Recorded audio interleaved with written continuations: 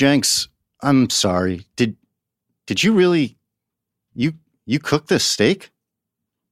Well, yeah. I had a bunch of people over, and they couldn't believe that I had just presented them with an unbelievable meal. And it's really thanks to Omaha Steaks, which for a limited time is offering my listeners the chance to get an incredible deal. If you go to omahasteaks.com and enter code WRH into the search bar, you will get 74% off Omaha Steaks Family Gift Package. Originally $195, now only $49.99. That's insane. Order now and you'll get 4 hand-cut, aged to tenderness top sirloin steaks, 2 savory premium pork chops, 4 chicken fried steaks, 4 Omaha Steaks burgers, 4 snappy kielbasa sausages, all beef meatballs. Oh man, I'm getting hungry. 4 perfectly browned potatoes au gratin, 4 made from scratch caramel apple tartlets. They're delicious. Plus, get 4 more burgers for free. The burgers are actually my favorite. Omaha Steaks is a 5th-generation family-owned company with over 100 years of experience delivering perfectly aged beef hand-cut by master butchers in Omaha. Again, get this limited-time package for only $49.99. Man, that's crazy. When you go to omahasteaks.com, type WRH in the search bar, and add the family gift package to your cart. This is vital. Make sure you put WRH in the search bar before you do anything else. Don't wait. This offer ends soon. Go to omahasteaks.com, type WRH in the search bar to send the Omaha Steaks family gift package today. Before we get officially started, this show is at its best when listeners like you provide feedback and insight on our episodes. You can do this by reaching out to me on Twitter, Instagram, or Facebook at Andrew Jenks, or sign up for our contributor program, which is going amazing, at jenkspod.com/contributors. What Really Happened is produced by Dwayne "The Rock" Johnson, who's the man, Danny Garcia, and Brian Gewirtz, who's incredibly underrated. If you like the episode, we'd love a rating and review if you have the time. Do me a favor. Think about a woman in your life that you love to death. Maybe it's your sister, your wife, maybe it's somebody you don't even know but really look up to. A woman you admire. For me, it's my mom. Now imagine you at 4 years old. Your mom is in her mid-20s. Mom has to go fight in a war. Actually, she doesn't have to. In fact, most of the other moms are not. It may be the case your mom is actually the only woman fighting. I don't know why your mom is doing this. Maybe it's a need for an adventure, or maybe it's a noble act. She's an able warrior and feels an obligation. In due time, friends and family will call your mom Brave Woman. Capital B, capital W, Brave Woman. Brave Woman is trotting on her horse along with her fellow soldiers. They are battling to save their homeland, which is under attack. Brave Woman's own brother is also in the army and fighting alongside her. At some point during this battle, Brave Woman sees something in the distance. A fellow warrior has fallen off his horse. The man is now doing whatever he can to avoid being shot and killed. But that is near impossible. There's nothing he can do. Sooner than later, he'll be dead. But Brave Woman rides straight towards where this man is, straight into the middle of the battle, where all of the gunshots are being fired in the direction of this man. The man is her brother. If he gets killed, she's not going to watch it as it happens.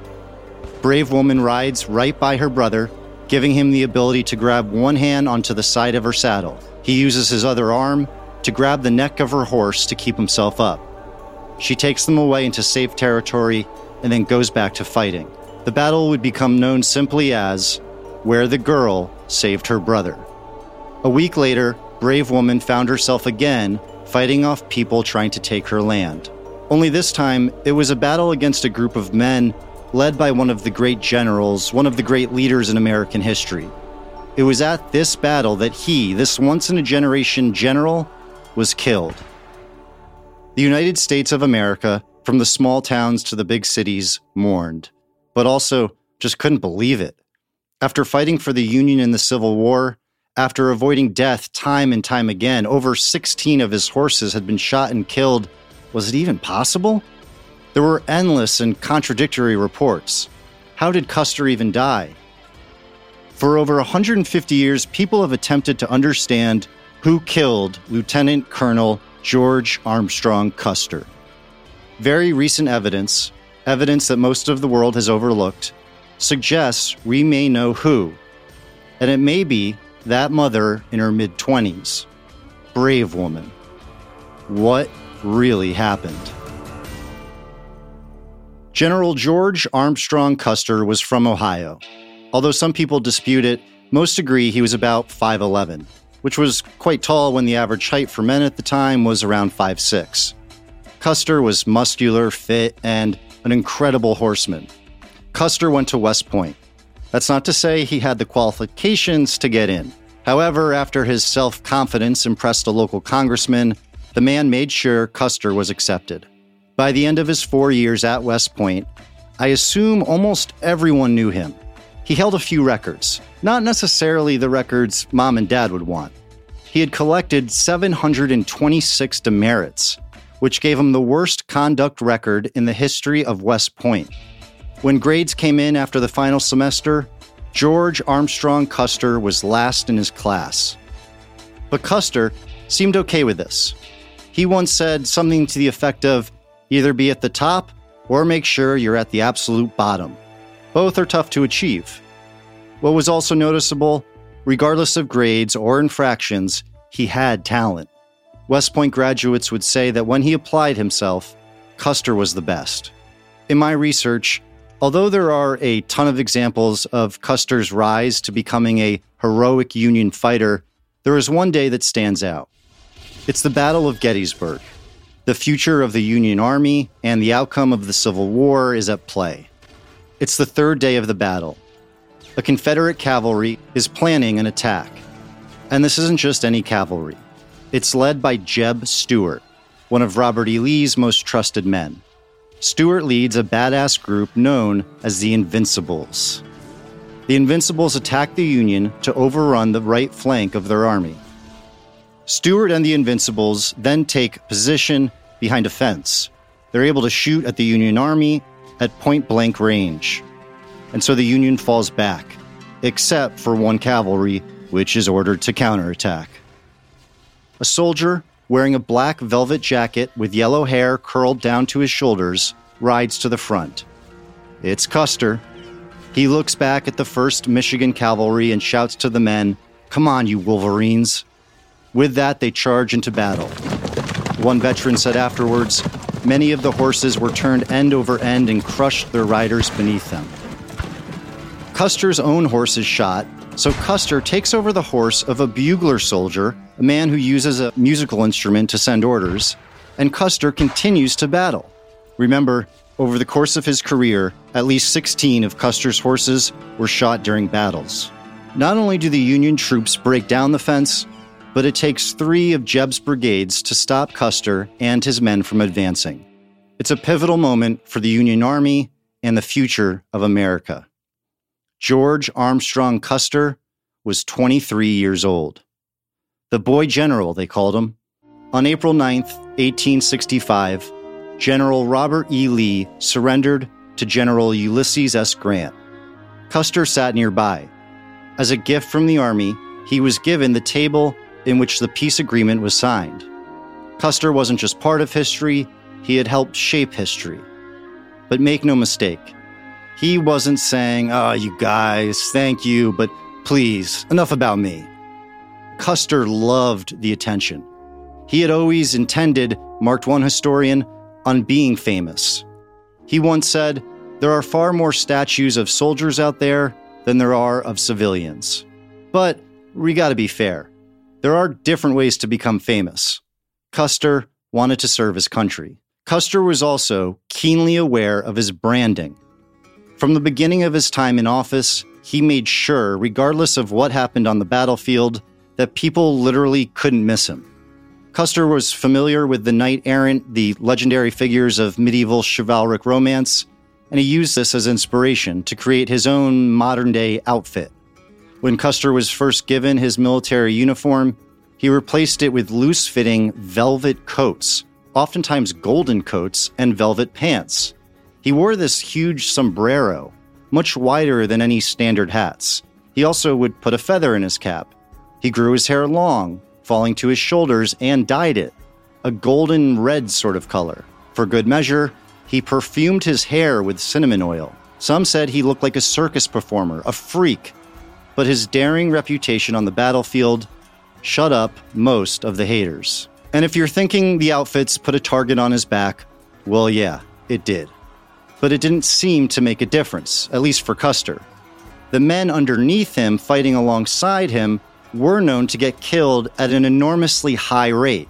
This could be because so many bullets, so many attempts at Custer's life were missed and hit others. A larger reason is likely because Custer was so courageous, others say reckless, that he was oftentimes leading his men into tough opposition. Was he lucky? Well, yeah, sure. And he didn't seem to shy away from this. When people started to say he had Custer's luck, Custer came to like the name and believed in it. Despite it being known as the bloodiest war, legend has it that Custer, who fought in the war for its entirety, left without a scratch. Because he made it out alive and well, time and time again, the press fell in love with the relatively young man. On August 22, 1864, a New York Tribune article commented, "Future writers of fiction will find in Custer most of the quality which go to make up a first-class hero." And damn, they were right. There are endless movies, TV shows, books, songs, paintings, you name it, on George Armstrong Custer. Over the course of just 20 years, in 1909, 1912, 1913, 1921, and 3 in 1926. To be clear, as time went on, some films had Custer as the hero, some had him as the villain, others had him somewhere in between. But it wasn't just his life on the battlefield that got attention. Herman Viola is the curator emeritus of the Smithsonian Institution and former director of the Smithsonian's National Anthropological Archives. He's written several incredible books, and one of his books, I don't know else how to describe it other than saying it's really a once-in-a-generation book. It's called Little Bighorn Remembered, the untold Indian story of Custer's last stand. So I reached out to him, and during our conversation, he pointed out the different sides to Custer, including the fact that he really was a very charismatic person. Of course, he was lucky to be married to this beautiful woman, the Jackie Kennedy of her time. And so it was a nice, flamboyant kind of couple. And, the American people, kind of looked up to him. When working on stories that go way back, I go to libraries or newspaper databases to track down old papers. I kept reading about Custer grabbing the attention of the media, but where was the proof? It didn't take long to find. During the Civil War, Harper's Weekly was the most widely read journal in the United States. On the cover of the March 19, 1864 edition, I discovered none other than Custer himself. He is leading a charge with a group of men behind him. Men, might I add, that don't look too thrilled to be with him. But not Custer. His hair blowing in the wind, a neatly combed mustache. He has his sword pointed out towards the distance in one direction, the direction he seems intent on going. His horse, perhaps more sensible, is trying to go in the other direction, the direction that is likely more safe. Even his men and their horses in the backdrop, once you look closely, are positioned towards the safer direction. Historian Michael A. Elliott said, "One of the things that is remarkable about Custer is the number of photos of him. He understood there was a new kind of visual imagery at work in society and that it could be manipulated. But make no mistake, Custer was a great strategist and soldier. If he wasn't good at what he did, no number of photos would place him in the history books. While soldiers would get mad at him for unnecessarily putting their lives on the line, it should also be noted that in many of the history books I read, it was pointed out that Custer never asked anyone to do anything he would not. George Armstrong Custer wanted to be remembered, and he succeeded, perhaps beyond his wildest imagination." Meet Chris Flannery, executive producer of the show. He has an incredible beard. He's a tough New Yorker. He has that raspy Ed Burns type of voice. Women love him, although he's married to a beautiful woman. But his security is vital. He's an important guy. But in all seriousness, Security is important, not just Chris's, and so is your family's and your own. Ring's mission is to make neighborhoods safer. You might already know about their smart video doorbells and cameras that protect millions of people everywhere. They're incredibly impressive. Ring helps you stay connected to your home anywhere in the world. So if there's a package delivery or surprise visitor, you'll get an alert and be able to see, hear, and speak to them all from your phone. That's thanks to the HD video, damn, it is HD video, and two-way audio features on Ring devices. As a listener, you have a special offer on a Ring starter kit available right now. With a video doorbell and motion-activated floodlight cam, the starter kit has everything you need to start building a ring of security around your home. Oh, that's why they're called Ring, a ring of security. I never really got that. Just go to ring.com/WRH. That's ring.com/WRH. Robert E. Lee surrendered to the Union Army on April 9th, 1865.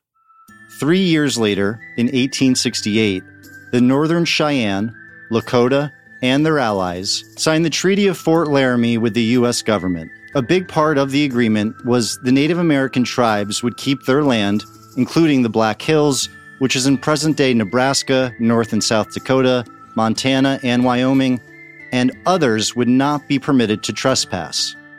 But when the U.S. government realized there was gold there, they demanded that the Native American tribes sell it back to them. But this was their land. The Native Americans didn't want to sell it back, and so the U.S. government attacked in a series of battles, which became known as the Great Sioux War of 1876. Now, some may say, whoa, there were other reasons the U.S. wanted the land, and that's true.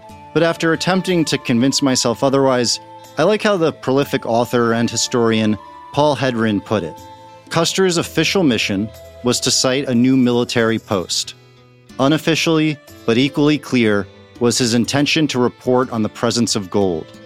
Confirmation of gold in the Black Hills brought a rush of miners and ultimately triggered the Great Sioux War. As we've learned time and time again, always follow the money. I got in touch with Richard D. Desiri. He wrote a mesmerizing book titled Dull Knife, Let Us Make a New Way. One reason, and I just want to point this out, he wrote the book was he realized after teaching history how many textbooks in schools had just so much wrong. He's since developed programs to help people experiencing multi-generational historical traumas and assists with new narratives, overlooked facts that honor the sacrifices previous generations have made. Like all of the guests I've spoken with on this episode, I've come to really admire him. Said Desiri, there's no status in being rich if you're Northern Cheyenne. It is power comes from serving the community and helping each other out and supporting each other. One of the most famous battles of this war is called the Battle of Rosebud. At least, that's what I thought it was called at first. It's June 17th, 1876. Both sides are led by men who would become legends. General George Crook of Ohio and war leader of the Oglala Lakota, Crazy Horse. The two forces fight in an area called Rosebud Creek. General Crook orders at least 5 different companies of soldiers to separate and fight from different angles, mainly coming from the north and south. Throughout the battle, the Lakota and Cheyenne are retreating, only to hit the U.S. soldiers from higher ground. In fact, although there are conflicting reports, most historians seem to agree that the Cheyenne and Lakota never even attempt to go on the attack. They know the longer range of the American government's rifles. Crook tells one of his captains, Captain Mills, to advance more forcefully than others. And so Mills and his men charge the Lakota. Mills then witnesses something special. Only in her mid-20s, this is where a brave woman saw her brother on the verge of death and came to his rescue. Now, at this point, she is not named Brave Woman, and so I'll call her by her name at the time, Buffalo Calf Road Woman. Her brother's name is Comes in Sight. His horse crashes headfirst to the ground. He gets to his feet, but bullets are coming towards him from every direction. The army shoot to kill Comes in Sight and begin scalping him. But Buffalo Calf Road Woman rides down that rocky slope towards him, bullets passing by her. Comes in Sight grabs Buffalo Calf Road Woman's saddle with one hand and grabs the horse's neck with the other. She holds her 6-shooter pistol. One can only imagine she is quite brilliant with a gun. In fact, if you have the chance, read Thundersticks by David J. Silverman. You'll learn just how innovative and deadly Native Americans were with their guns. Anson Mills, the captain who saw all of this, would go on to write a book that I think is worth reading. It's hard to come by. It's titled My Story. In it, he says, of the Native Americans, these Indians were the most hideous, every one being painted in most hideous colors and designs, stark naked, some of the horses being also painted. In charging up towards us, they exposed a little of their person, hanging on with one arm around the neck and one leg over the horse, firing and lancing from underneath the horses' necks, so that there were no part of the Indian at which we could aim. He adds, their shouting and personal appearance was so hideous.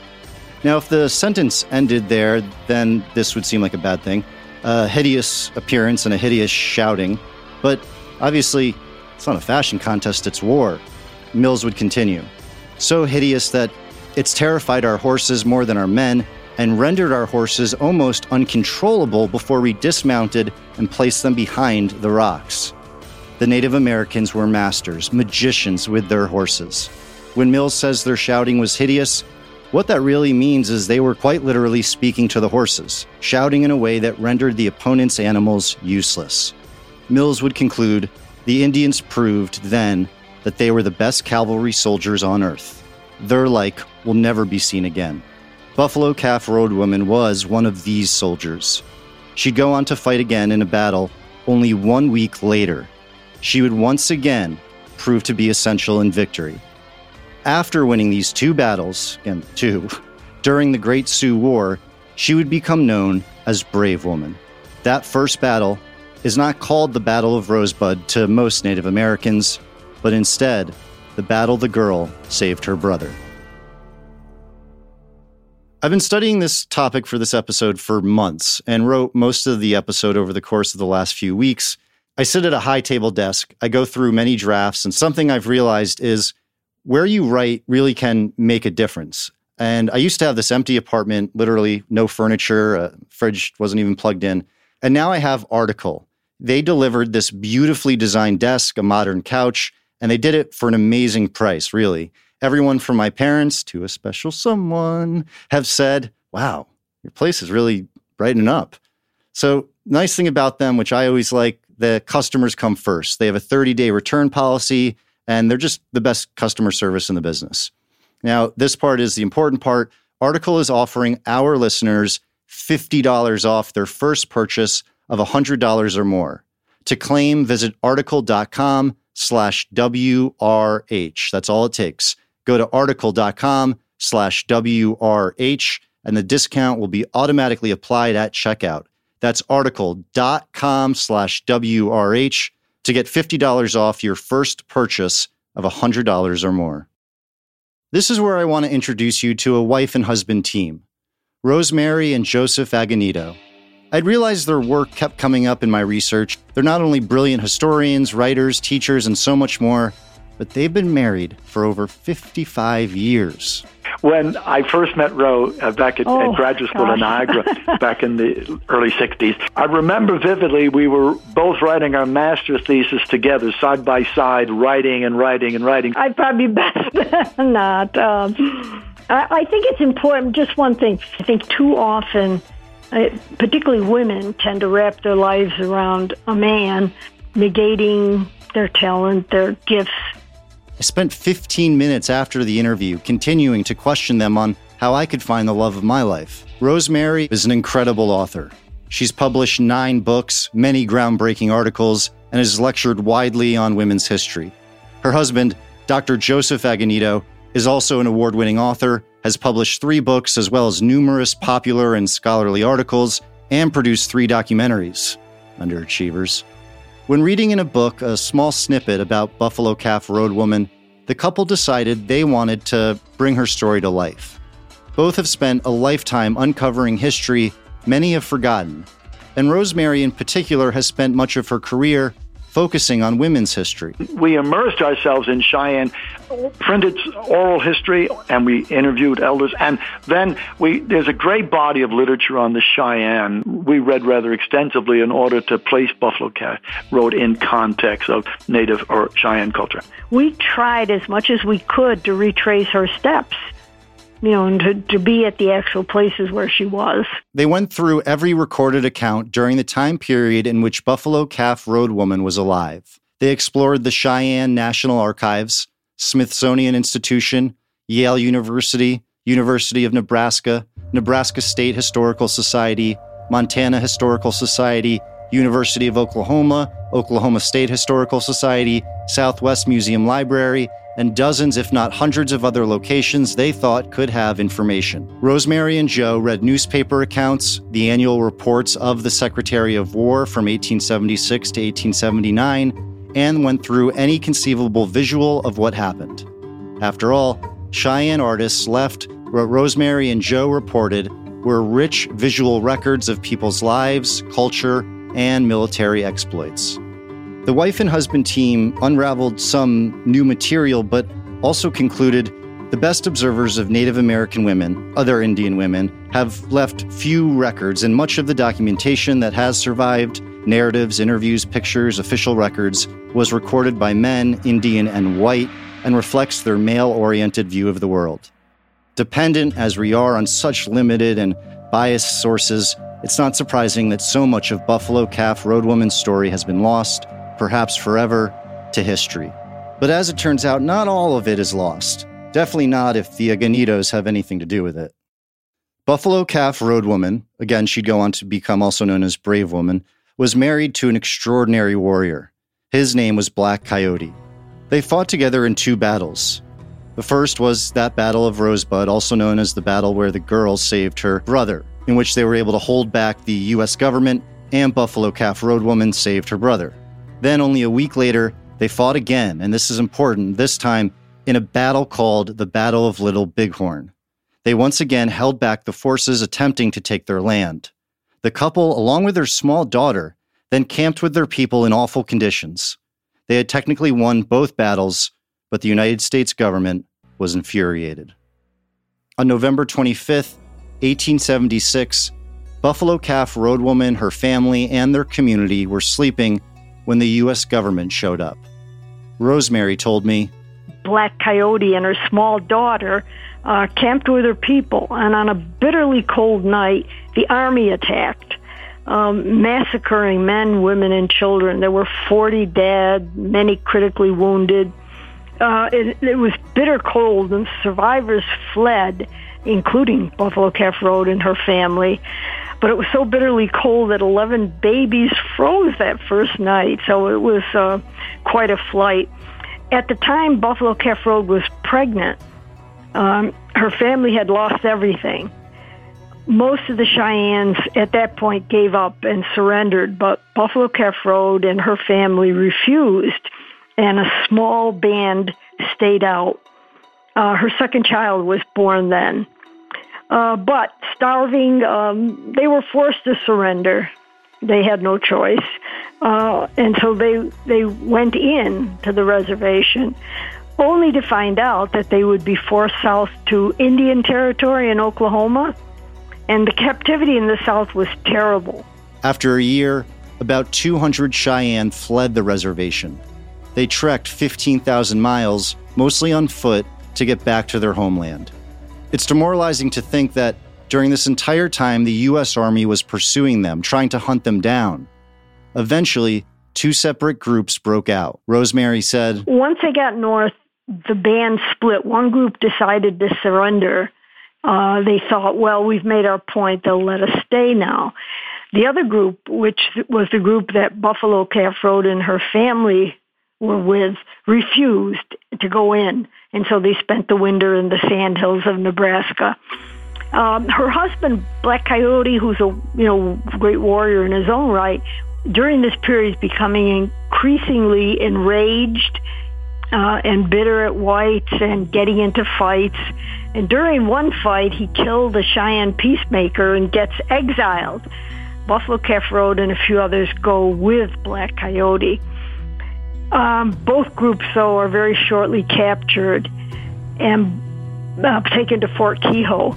Buffalo Calf Road contracted diphtheria and died, and Black Coyote, who was awaiting trial, committed suicide when he heard of her death. So that's basically the outline of what we know. Rosemary and Joe wanted to write a biography on Buffalo Calf Road woman, and that really proved impossible. There are simply too many gaps in her life. And we ended up writing an essay in True West back in the 80s, and it's all of 4 long pages. And if you wanted to say, what are the facts of her life? Well, it's 4 long pages. That's not a biography. So instead, they did something else. So there's a very important fact to know, which is that pretty much never do I walk anywhere and someone says, "Hey man, what you're wearing, that looks nice. Where'd you get that?" It happened. What really happened is the other day, someone stopped me and said, "Where'd you get that watch?" And I got it at this incredible company, which is called Movement. Their watches, believe it or not, are affordable. They start at just $95. Which also surprised the person because they look like $400 or $500 watches, I guess. I don't know. They look like they're much more expensive. They have a clean design, minimal, and really just quality products. They've sold almost 2 million watches in over 160 countries.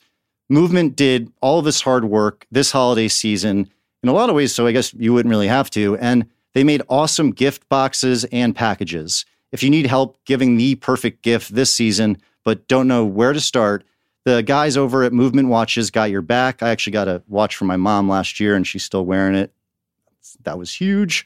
They've curated all of their favorite styles into special gift boxes for you, so you can absolutely be a hit this holiday season without the added stress. Ugh, it does get stressful. Get 15% off today with free shipping and free returns by going to mvmt.com/WRH.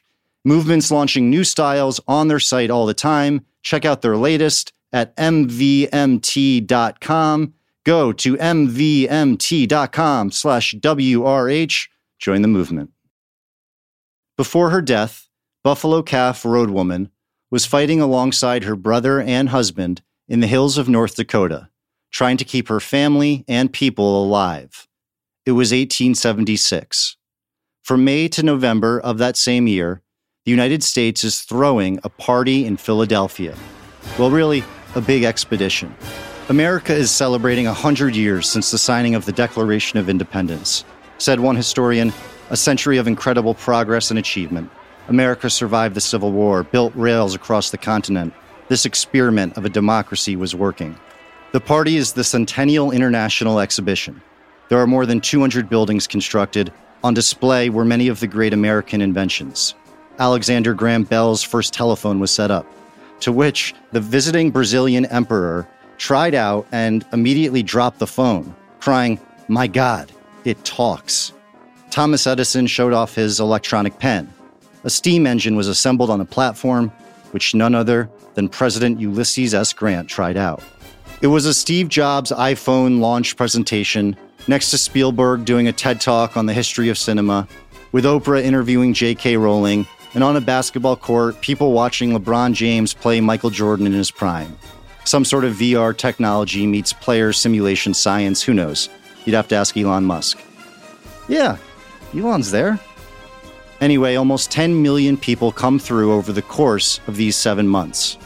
On July 3rd, an Illinois paper I found, the Daily Argus, said on the top of page 1, "Philadelphia is brilliant. With flags and patriot decorations, and the streets everywhere are densely crowded, and there are constantly arrivals of strangers from all parts of the country." The paper added, there were governors from different states, together with crowds of other newly arrived celebrities. But then, only a day after this article was published and 2 days after the official 100-year anniversary, a telegraph came through.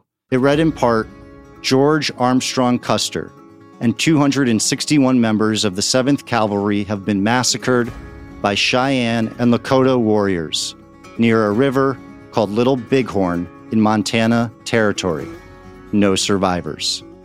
Custer was dead at 37 years old. America shook. The party came to a halt. George Armstrong Custer dead? Custer was an American icon. He helped the Union win the Civil War. He was there when Robert E. Lee surrendered. They called it Custer's luck for a reason. Not to mention, as one historian would later say, the West was won. How could this happen? This was the sinking of the unsinkable Titanic. The script wasn't supposed to be written this way. The party turned into a melee. Fights broke out. Minorities were being shot and killed as some form of nonsensical retribution. People wanted to know, how did he die? And this part is important, because how he died has never been known. I can guarantee you some history buffs will write on our Apple comments section that whatever I say here is wrong.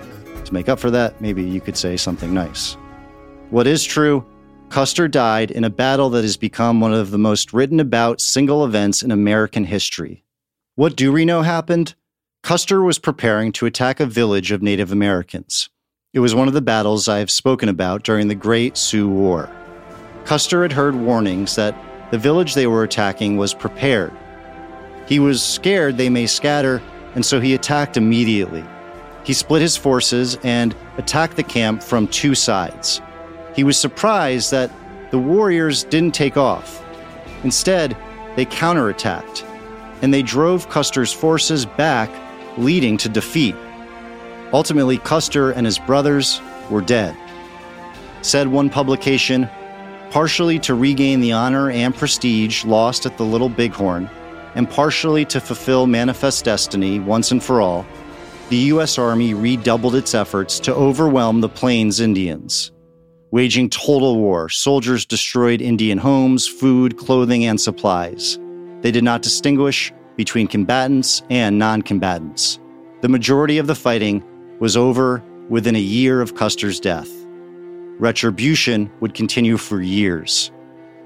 In fact, 14 years after Custer's defeat, the 7th Cavalry surrounded a group of mostly Dakotas and killed about 150 of their people. Custer's early death, at just 37 years old, added to his legend.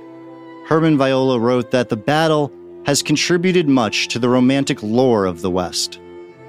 There is one painting, in fact, that depicts the final moments of Custer's life. It's by Cassilie Adams. Its title, and this is important to remember, Custer's Last Fight. It depicts the closing moments of the battle. Custer is right in the center of the action. He sports a signature buckskin jacket. He fights with a sword in his right hand and an empty revolver in his left, which he uses as a sort of club. But the Native Americans can sense defeat. Knocking out Custer's soldiers, some appear to be looting and scalping bodies. The painting is vivid, regardless of its accuracy. Also, this painting, like any book or film, leaves, perhaps, the biggest question unanswered. Who killed Custer?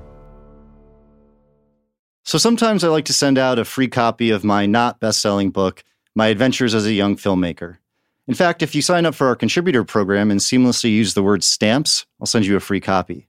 And I'll do so using Stamps.com. Stamps.com brings all the services of the U.S. Post Office right to your desktop. You can buy and print official U.S. postage for any letter, any package, any class of mail using your own computer and printer. Then the mail carrier picks it up. No trips to the post office required. It really couldn't be easier. Stamps.com not only saves you time, it saves you money.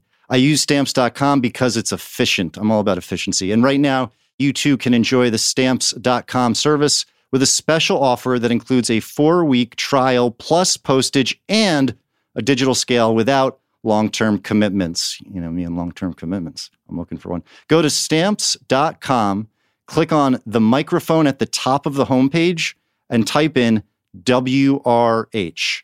That's Stamps.com, enter WRH. The Battle of Little Bighorn is a mystery. Said groundbreaking author Herman Viola, people who are been working on this battle since the day it occurred, basically. It's one of the most famous moments in American Indian history. It's one of the most misunderstood. battles. It's full of stereotypes and mythology. And so there's just been a lot of scholars out there who've been trying to get to the truth of it. What really happened? How did it happen? Why did it happen? And so that's why there's been this amazing amount of research and analysis and the archaeological work that has gone on out there. I've tried to sort out some of the main reasons. First, like most of history, most of what is known about the battle is absent of the women involved. Rosemary Agonito told me, the people who went out west and tried to interview the Cheyenne and the Sioux, they were men by and large, and they were interested in what the men were doing. Also for me, how is it possible, knowing the importance of the battle and that the great General Custer died, is there still a misunderstanding as to what happened in the end? There were hundreds of people there. Herman Viola pointed out how perhaps those fighting for the U.S. government looked at it. The soldiers themselves, there were court-martials, all that other stuff that followed after this, who did what, why, when. And so, no one wanted to get in a lot of trouble. They also didn't want to embarrass Custer. They didn't want to embarrass his widow. She was, like I say, Jackie Kennedy at the time. So they didn't want to have things come out that would really embarrass her. The idea that he had fathered an Indian child, for example, that, there's no doubt that, after Custer and his men had captured some Indians, they took a number of women also. One of his officers in a letter said that each one of us has an Indian woman that takes care of us, or we take care of them. So there was a lot of that going on. And so they didn't want to embarrass her. And so that's why stuff was kind of hidden. And they thought, well, it all come out after she died, but she outlived most of those people. Also, the Northern Cheyenne people, like many tribes, didn't have a written language. Because of this, much of the United States history has overlooked their perspective. We had a number of drawings by Indians, and a number of them were, drawings of the little Battle of Little Bighorn. And so, that is really primary resource, even though they say Indians didn't write, but they drew, and they drew their history, and they recorded it very vividly. And so there's the Indian side of the story, and then there's the non-Indian side. There's also a larger reason we perhaps haven't heard the side of Native Americans that were fighting against Custer and his troops. Said Viola, they didn't have a written language, and so there were people in the communities that their job was to carry on the traditions and keep the stories alive. And you have these calendar histories when you look at them, that there are people that each year they would pick the key event that was important for that community.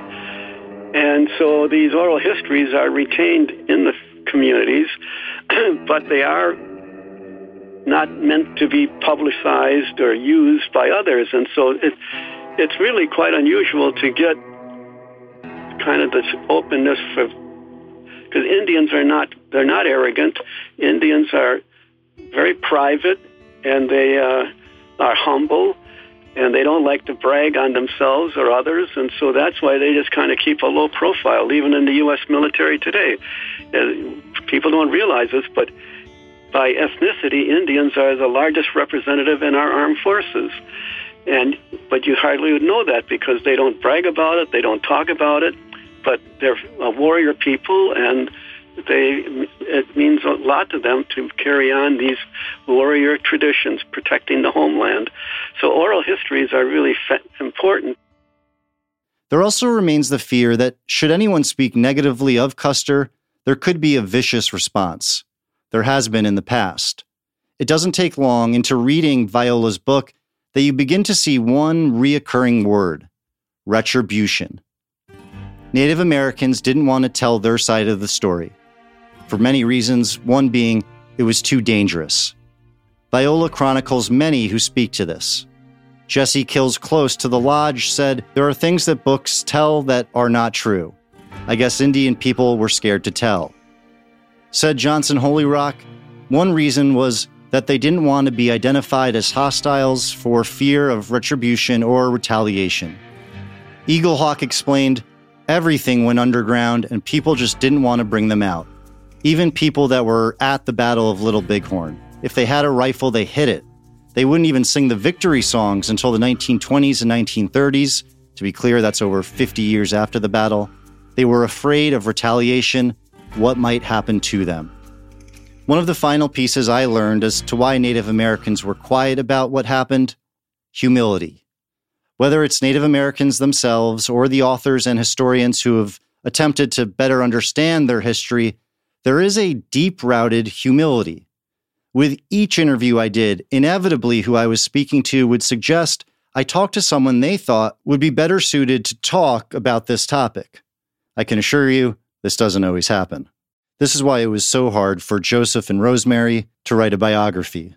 One of the tragic things that has happened in the last 30 years is there have been a lot of those oral histories that were carried by elders, and there were no younger people who expressed the dedication to the story and the language in order to learn those and carry them forward. So much, if not most, and almost certainly most, of the oral histories have been lost because they've been so carefully preserved. I thought more about the Northern Cheyenne and their humility. You have a few Indian lawyers out there now, but they just really are humble people, not aggressive. They don't push their way into anything, and so that's why you don't see them much on the news. And I think it certainly helped with that personality why the government was able to take advantage of them. The whole story about them is remarkable. For example, the code talkers. Here, the very time we're trying to, in fact, we were punishing Indian kids for speaking their language at school. In World War I and World War II, it was their codes, their languages that enable us to really, really in the Pacific fighting the Japanese, certainly with the Germans, to come up with codes that were unbreakable. And so you have the ironies. On one hand, we're trying to take the Indianness away from them. On the other hand, it was their language that was so beneficial to us at crucial times in our history. In 2005, there was a gathering. Although not chronicled by the influential publications of our time, or really hardly any magazines or newspapers, this gathering, I think, changed history. It was July 22nd in Billings, Montana, and the sun was just beginning to set on another hot day. A group of Northern Cheyenne came together to tell a story. There were about 200 people in attendance. Frank Rowland, the night's MC, announced to the crowd, the chiefs said to keep a vow of silence for 100 summers. 100 summers have now passed, and we're breaking our silence. In fact, seeing as it was 2005, more than 100 summers had passed. Although I can't be certain, it could be for different reasons. I've tried reaching out to the tribe in earnest and can only take some educated guesses. Perhaps it's because of Custer's incredible following, the tribe remained fearful of some sort of retribution. I also looked back at what happened 100 years ago. There was an interpreter for one of Custer's fellow generals, George Cook. This interpreter's name was Frank Gerard. For nearly 10 years, he lived with Native Americans, but then returned to living with non-Native Americans. He's documented to be there during the Battle of the Little Bighorn. He died in 1905, a century before those vows of silence were broken. But again, that's only a guess, and the point to this story is something far more important. Eugene Little Coyote, present at the gathering, said, "We've been told we were the villains of history. No more. It's important for our young Cheyenne to know the truth. We want to share our history now." For the first time in public, they shared details of the Battle of Little Bighorn. They showed imagery that presented different moments of the battle. Some of the images were printed over old newspapers, which they found inaccurate or misleading. A man named Clarence Spotted Wolf spoke of his brave great-great-grandfather who fought at the battle and lost his left eye. But the biggest revelation, which I think changes history, is when they revealed who it was that knocked George Armstrong Custer off of his horse. Their history indicated it was Buffalo Calf Road Woman, a.k.a. Brave Woman. She put Custer on the ground. After falling, Custer was then killed. If it were not for Brave Woman, Custer may have gone on to live. Rowland said, "We have a moral responsibility to tell the truth. This is the Cheyenne truth." And so there you have it. Did Buffalo Calf Road Woman kill George Armstrong Custer? I was lucky enough to speak with Senator Ben Nighthorse Campbell. He was Senator of Colorado from 1995 to 2003, serves as one of 44 members of the Council of Chiefs on the Northern Cheyenne Indian Tribe. He was stationed in Korea during the Korean War and received several medals for his service. He's also just a cool dude. A turning point in my conversation was when Senator Ben Campbell relayed a conversation he had with the great Herman Viola. One time I asked Herman Viola about that. I said, well, most people in America, they think in terms of written history must be more true than verbal stories handed down or verbal history. And he told me, no, one is just as acceptable as the other. I mean, one is as good as the other. There's a lot of stories written that are not true, and there's a lot of stories that are told that are not true or are true, so you have to take it for what it is. The Northern Cheyenne treat their history as sacred, like so many of us treat our own history. For me, after hearing about the hardly talked about 2005 Billings, Montana gathering, of course Brave Woman knocked Custer off his horse. Did she literally kill Custer? No, I don't think anyone is arguing that. There was 2 gunshots found in his chest. But she is the one that knocked him off. And when you think about it, whether she meant to or not, what a genius move. Shooting at Custer while on his horse never seemed to work. Whenever people did, it ended up killing his horses and he'd get away. The whole time, nobody seemed to realize what they needed to do was knock the colonel off his horse. There are also clues peppered throughout the history books and oral history, and even in some of my conversations, that suggest, regardless of the 2005 revelation, that Custer died after being knocked off a horse. People on all sides of the spectrum seem to acknowledge this. Senator Ben Campbell told me he was already dismounted off his horse, fighting on foot when he was actually killed. But I've also heard clues that maybe it's more likely a woman knocked Custer off. Campbell told me about the male soldiers. And to a lot of the people, they didn't know it was him, except for some of the women, and they knew it was him. And boy, you don't want to get an Indian woman mad at you, because some of those Indian women took their vengeance on him after he was dead. And don't forget what Rosemary told me. It's not like people were interviewing women. The people who went out west and tried to interview the Cheyenne and the Sioux, they were men by and large, and they were interested in what the men were doing. The age-old debate as to whether Custer is a hero reminds me of something I think about a lot, that a story can be happy or sad depending on when you want to end it. You could say, at the end of the Civil War, George Armstrong Custer is an American hero. By the end of his life, you could say he's an evil villain. History likely lies somewhere in between. Finally, I really do believe it's important to not judge the following, but instead important to understand it. This is ultimately the story of 2 different personalities: Buffalo Calf Road Woman or Brave Woman, and Lieutenant Colonel George Armstrong Custer. They lived very different lives. They never knew each other. And if they ever did meet, it may have been a brief moment of eye contact. For a tenth of a second, their lives intersected before one brought the other to the ground. The 2 were similar in many ways. Both were brave, both had families, both had intentions to do what they believed was right for their friends, family, and nation. There was also differences, some obvious and some less clear. Brave Woman was like her people in many respects, not interested in publicity, not interested in acclaim. The one photo taken of her is impossible to even verify. The man she helped kill was the opposite.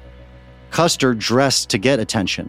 He studied photography to make sure he had the best pictures.